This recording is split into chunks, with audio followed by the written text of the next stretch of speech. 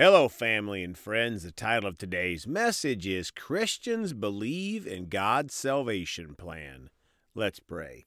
Gracious Heavenly Father, we come to you today so thankful. You're such a wonderful God. Father, we come hungry today, ready to receive what you have for us and to put it to use in our lives. In the precious name of Jesus, amen. Well, folks are going to talk today about the topic, Christians Believe in God's Salvation Plan. We've been talking the last number of days about some of the identifying traits of a Christian. Today we're going to talk about this topic, Christians believe in God's salvation plan. Let's start today in John 3, verses 14 through 16 in the New King James Bible. 14, Jesus said, "And as Moses lifted up the serpent in the wilderness, even so must the Son of Man be lifted up." 15, that whoever believes in him should not perish but have eternal life. 16, for God so loved the world that he gave his only begotten Son, that whoever believes in him should not perish but have everlasting life. Folks, as a Christian, we can't believe in other salvation plans outside of Jesus. There is no other salvation plan. Whoever believes and confesses Jesus shall have everlasting life. Now, John 3:16 and 17 in the Amplified Bible. For God so greatly loved and dearly prized the world that he even gave his one and only begotten Son, so that whoever believes and trusts in him as Savior shall not perish, but have eternal life. 17, for God did not send the Son into the world to judge and condemn the world, that is, to initiate the final judgment of the world, but that the world might be saved through him. My friends, a true Christian believes in God's single salvation plan, and that is Jesus. If we believe in multiple plans to heaven, we are calling God a liar, because he told us many times that there is only one way, including the next verse. John 14:6 in the New King James. Jesus said to him, I am the way, the truth, and the life.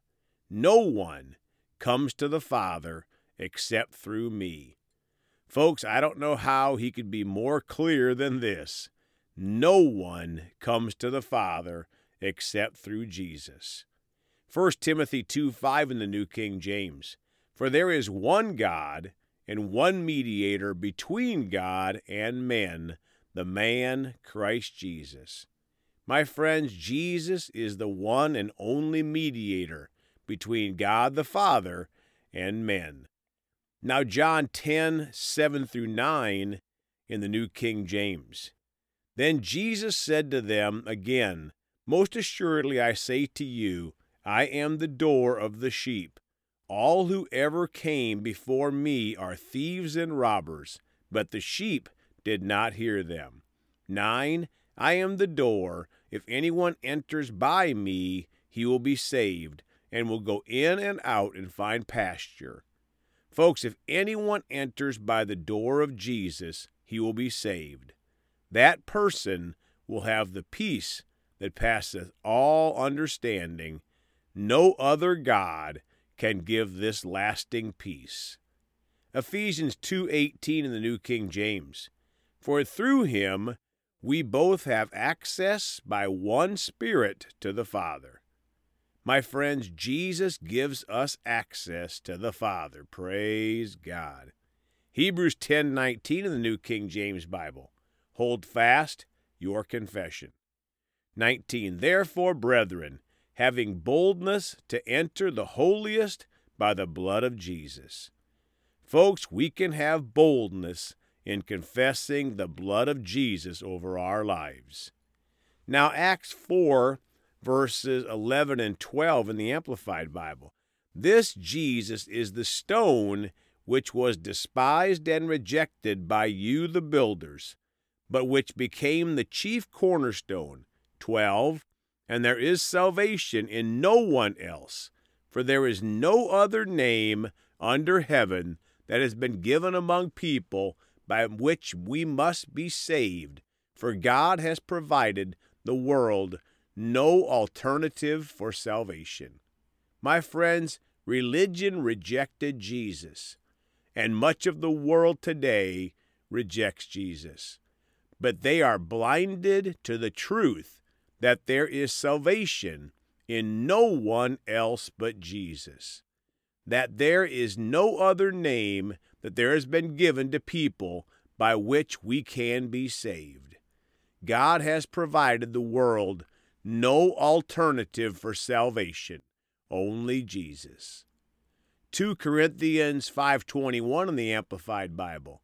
He made Christ, who knew no sin, to judicially be sin on our behalf, so that in him he would become the righteousness of God. That is, we would be made acceptable to him and placed in a right relationship with him by his gracious loving kindness. Folks, Jesus became sin for us, so we would become the righteousness of God. This means we are made acceptable to him and put in a right relationship with God, acceptable to enter heaven. Hebrews 10:22 and 23 in the Living Bible. 22.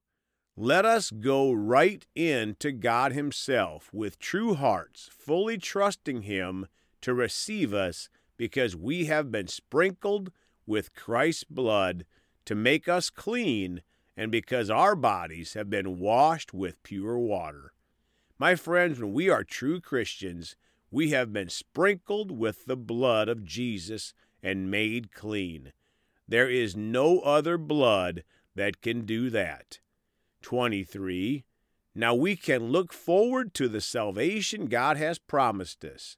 There is no longer any room for doubt, and we can tell others that salvation is ours, for there is no question that he will do what he says. Folks, we should know that we know that we know that we are a Christian. With no doubt, we can tell others that salvation is ours. There is no question that God will do what he says. The Spirit of God bears witness with our spirit that we are a child of God. Now Romans 6:23 in the Amplified Bible.